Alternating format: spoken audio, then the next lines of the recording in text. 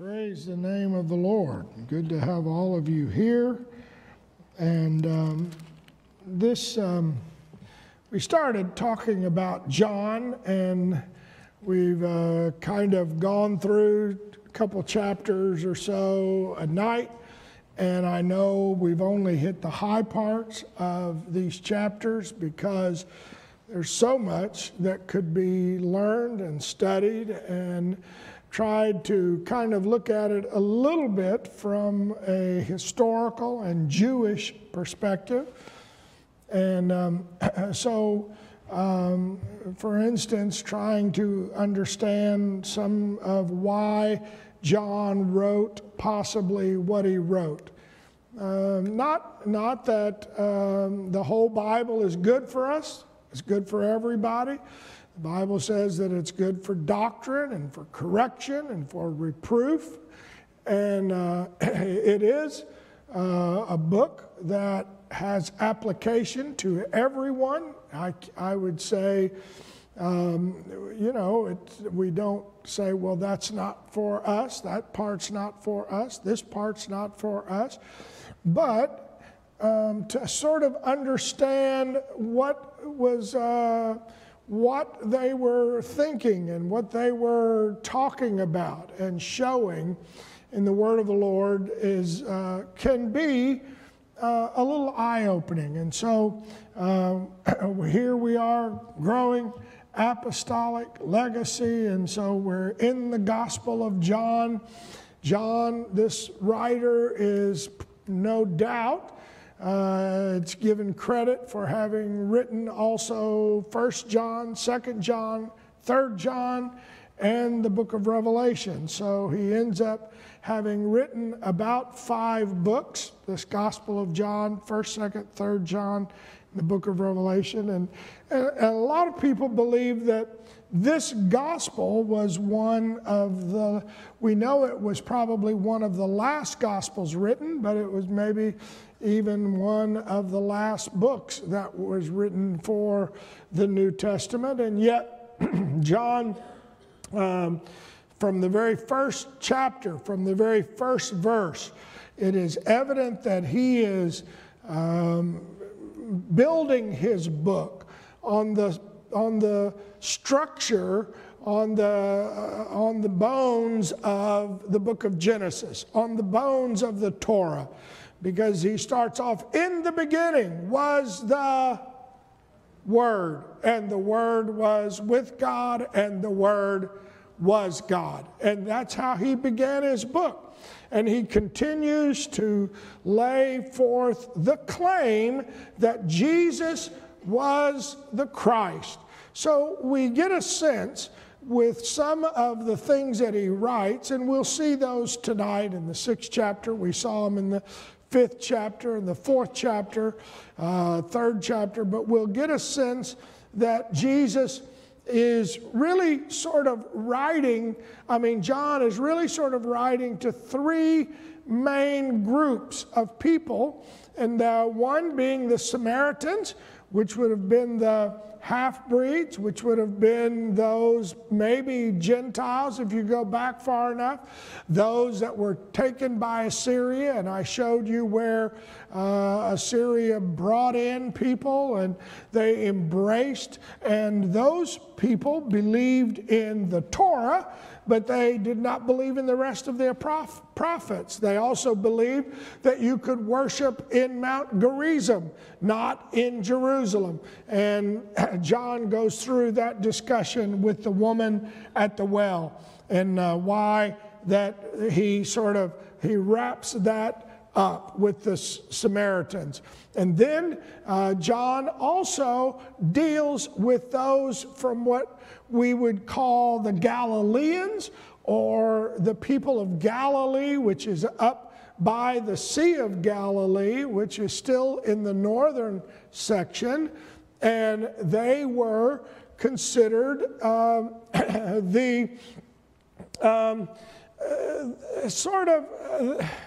the Galileans were not as, they were sort of the blue-collar workers, if you will, of the Jews. They were sort of they did a lot of farming and fishing, and they were the ones that where Nazareth was, they were near where he lived, and so they would have been sort of the common folk of the Jews. But they were Jews, but they were from the northern 10 tribes, and they were sort of the not as elite, if you will, as the Judeans, as the Jews that lived down in around Jerusalem, that made up some of the councils, made up some of the Sadducees and the Pharisees and the scribes. And so John in particular, he really writes about Jesus' interaction with the Samaritans, with the Galileans, and then finally with those of Jerusalem, or the elite, the Pharisees, the scribes. And he challenges all of them. So it's like John felt the need to prove who Jesus was to all of the Jews, to all of those that were in the land of Israel.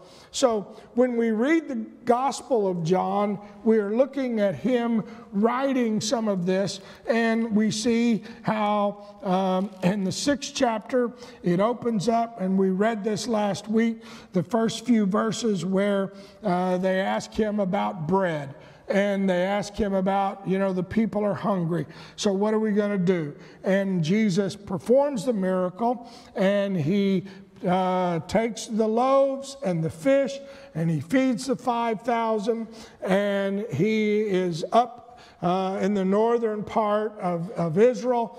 And then what happens is about verse 16, Jesus comes down after that miracle and gets in he tells his disciples, look, you go across toward Capernaum.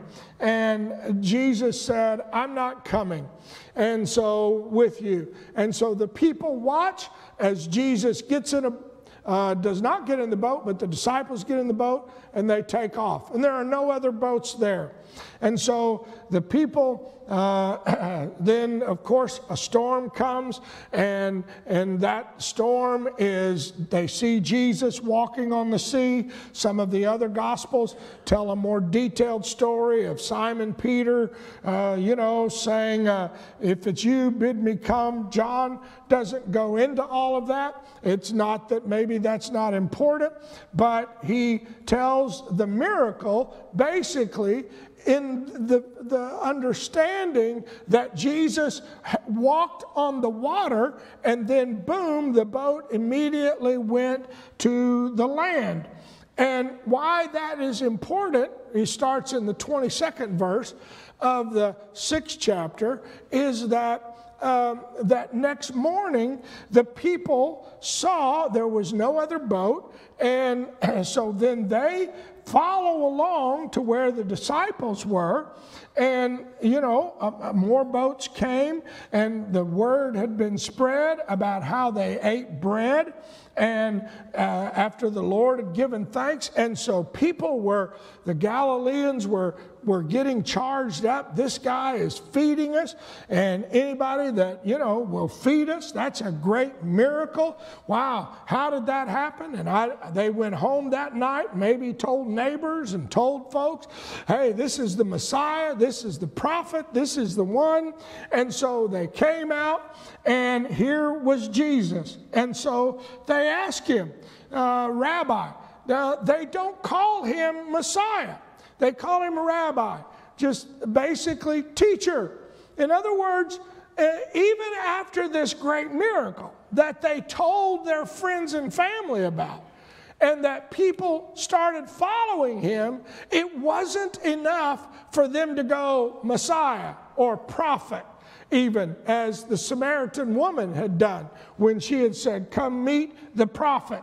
And so Jesus said to them in the 26th verse of the 6th chapter, you've come to me not because you believe that I am the Messiah, but why did you come?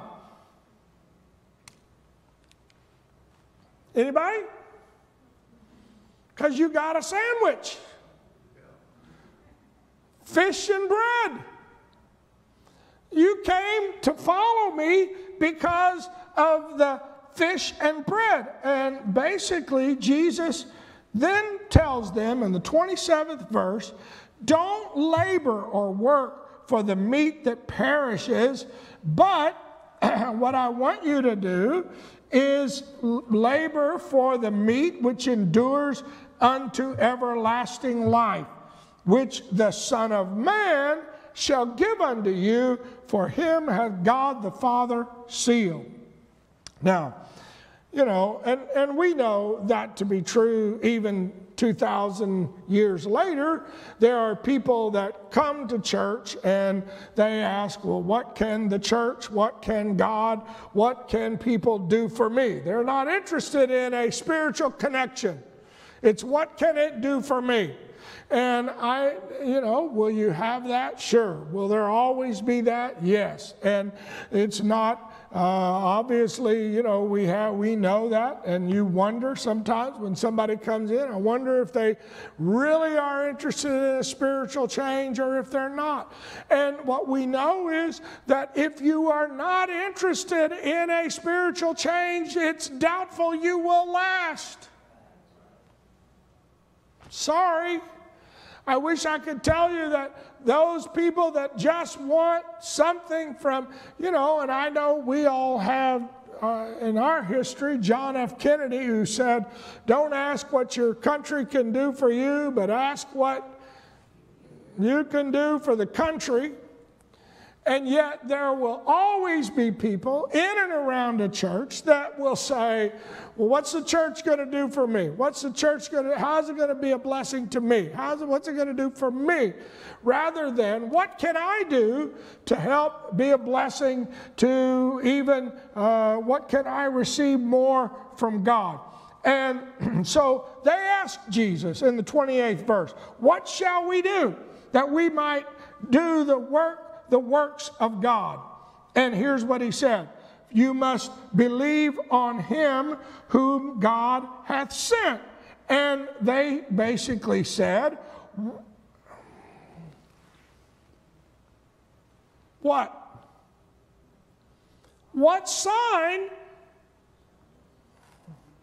Now they just had come there because he had fed them. They had just seen this great miracle. I mean, if we were there and you were seeing somebody who had no food and he just keeps breaking the bread and it just keeps multiplying and multiplying, most of us would say, oh, I would believe. But somehow they respond with, give us a better sign than this. And then they qualify it by saying, our fathers did eat manna in the desert. As it is written, he gave them bread from heaven to eat.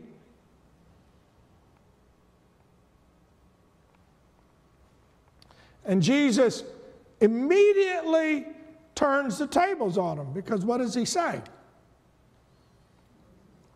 Moses didn't give you the bread.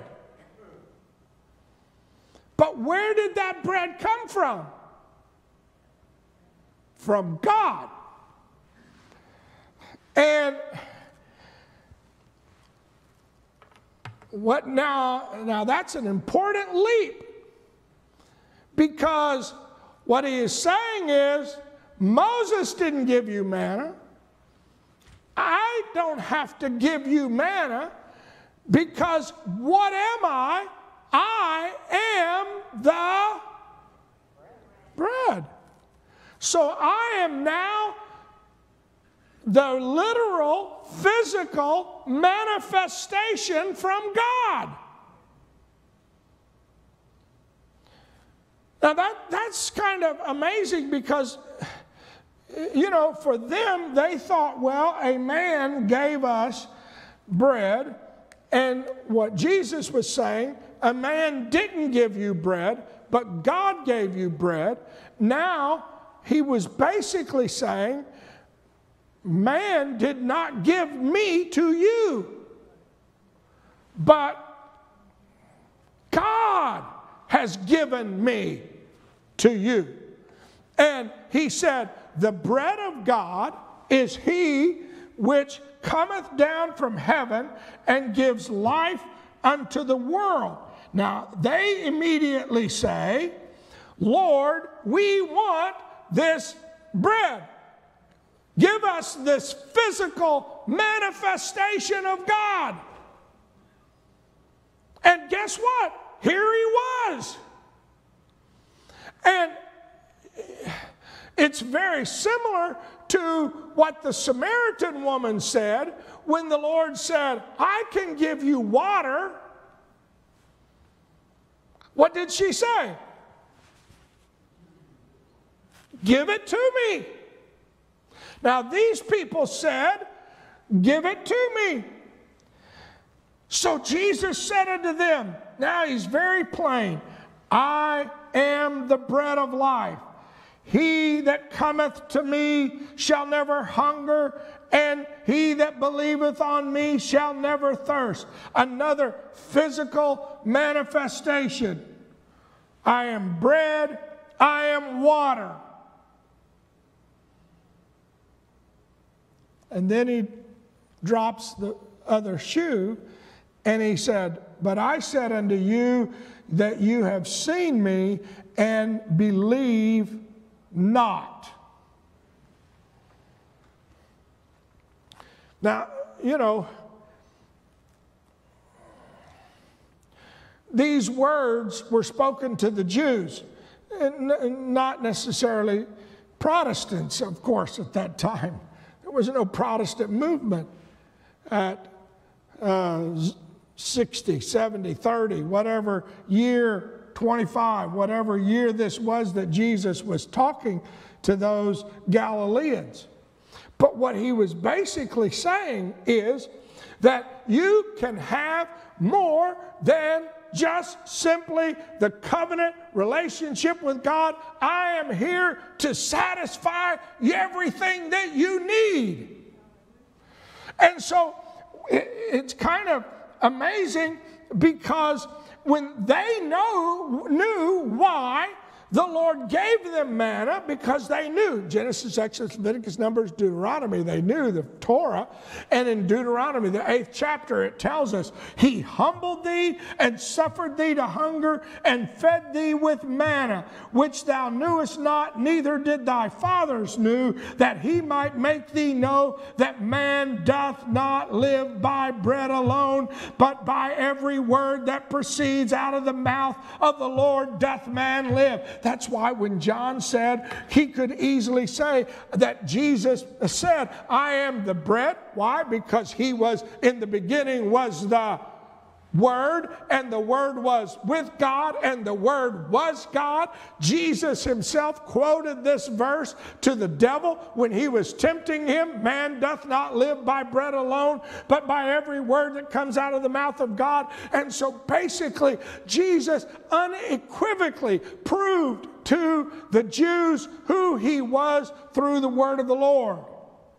And he goes on, the 6th chapter, and he says, for I came down not from heaven to do my own will, but the will of him that sent me.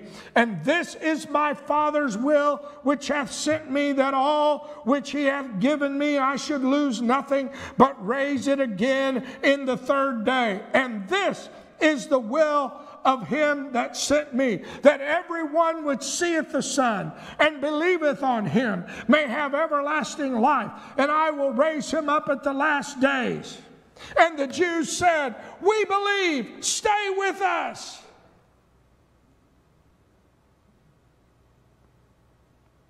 what did the Jews say?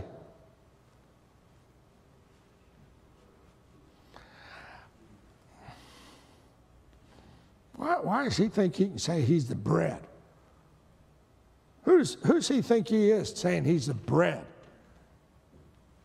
How arrogant that he came from heaven? That's just ridiculous. We know who his dad is. We know Joseph and we know his mother. And now he's saying, I came down from heaven? These were Galileans. They knew where he grew up. They saw him. They were like, no way. No way. He's not the guy.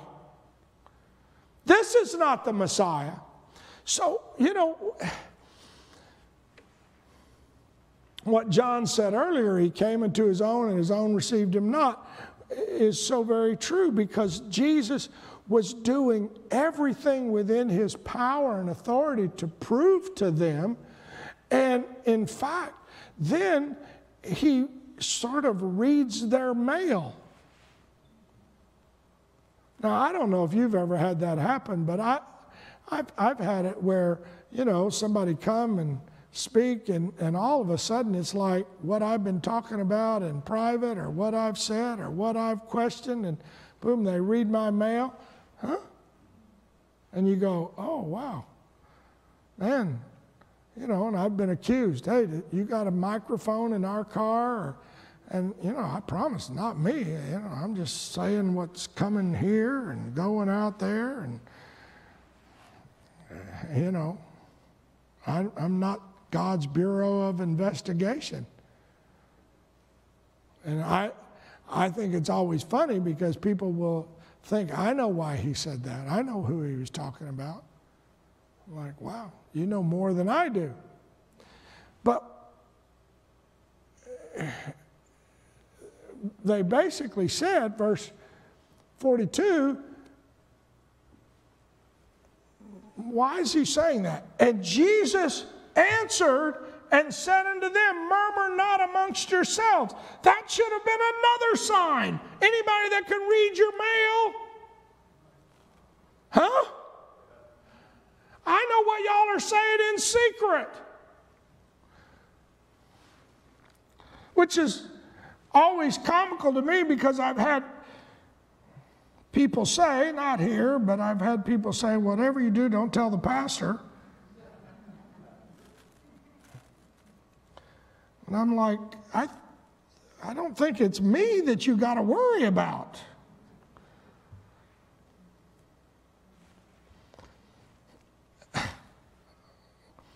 So here in this 6th chapter, Jesus then says, no man can come to me except the Father which hath sent me draw him, and I will raise him up on the last day.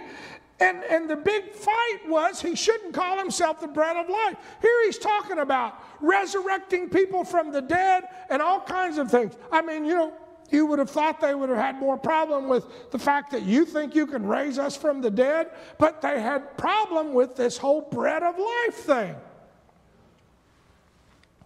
And this murmuring, of course, Moses addressed it, because if you read in Numbers, numerous passages where they murmured, and, you know, he tells the children, you murmured in your tents because you said the Lord hate us, brought us out of the land of Egypt to deliver us in the Amorites, to the hand of the Amorites to destroy us. And so murmuring is one of those things, and Jesus immediately calls it out. And then Jesus says to them, truly, verse 47, verily, verily, I say unto you, he that believeth on me shall have everlasting life. And then he slams it again directly, that ego eimi, I am the voice of God.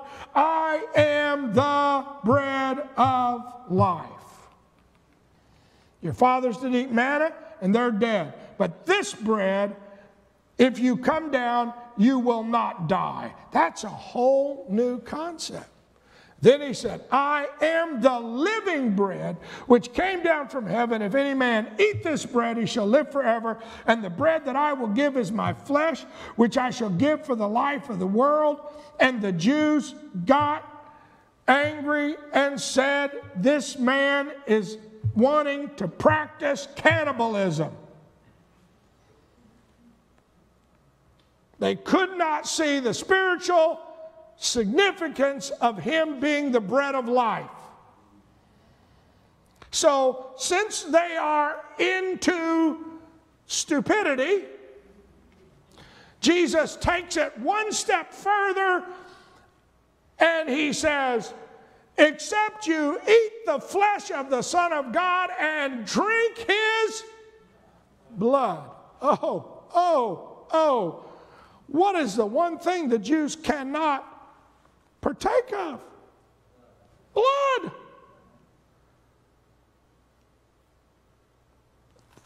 Even to this day, they have Jewish butchers that make sure it's butchered in a kosher way, because you can't eat animals that haven't had their throat cut and the blood drained. And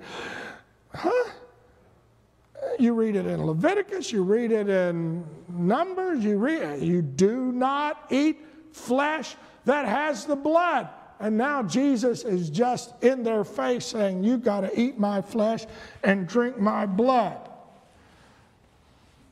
And he says, "Whosoever eats my flesh and drinks my blood hath eternal life, and I will raise him at the last day. For my flesh is meat and my blood is drink. He that eats my flesh and drinks my blood dwelleth in me, and I in him. As the living Father has sent me, I live by the Father. So he that eateth me, even he shall live by me. This is the bread which came down from heaven, not as your fathers did eat manna and are dead. He that eateth of this bread shall live forever." At this point, even his disciples were like, "He has lost it now." Because we know the Torah teaches you can't drink blood. And they basically said to him, "This is a hard saying. Who can hear it?" And Jesus reads the disciples' mail and basically says, "Does this offend you?" And what would have been the answer? Yes. Yes. Because as I put one of the verses there, you can read it, several of the verses in Leviticus 17, there's other references. But they know you shall not eat the blood. Then he closes out this, starts working on the end of this chapter by quoting Jesus said, "What, and if you shall see the Son of Man ascend up where he was before." That goes back to Daniel, and I read it to you earlier when we were talking, where Daniel says the Son of Man is going to come from God and then go back to God. And then Jesus said, "It's the Spirit that quickens, the flesh profits nothing. The words I speak unto you are spirit and life. But there are some of you that believe not, for Jesus knew from the beginning who they were that believed not." And that was the one that was going to betray him. And he says it's Judas that was going to betray him. Brother Mick, is he all right?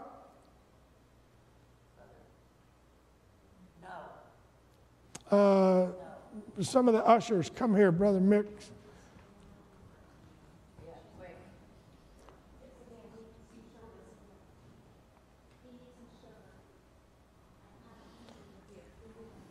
Tell Buck to get him do we need a chair or something?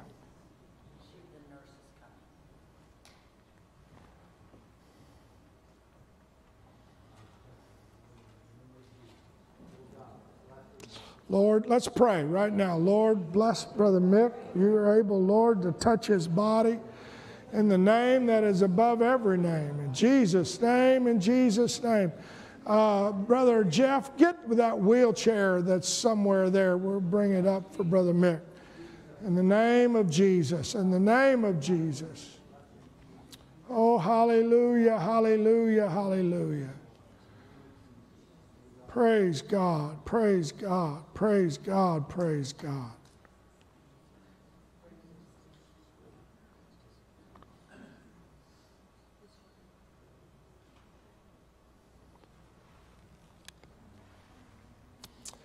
Oh, Lord.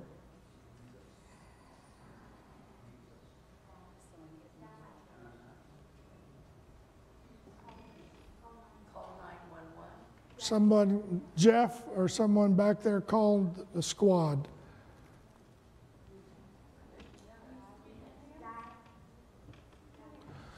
Let's pray again. Lord Jesus, right now, you see, you are the great physician, the name that is above every name, Lord. We know, Lord, that you are on the throne. We know, Lord, you're the great physician. You're able to heal. Jesus, in your name. Oh, hallelujah, hallelujah, hallelujah, hallelujah. Praise God, praise God, praise God, praise God, praise God. Oh, hallelujah, hallelujah, hallelujah, hallelujah.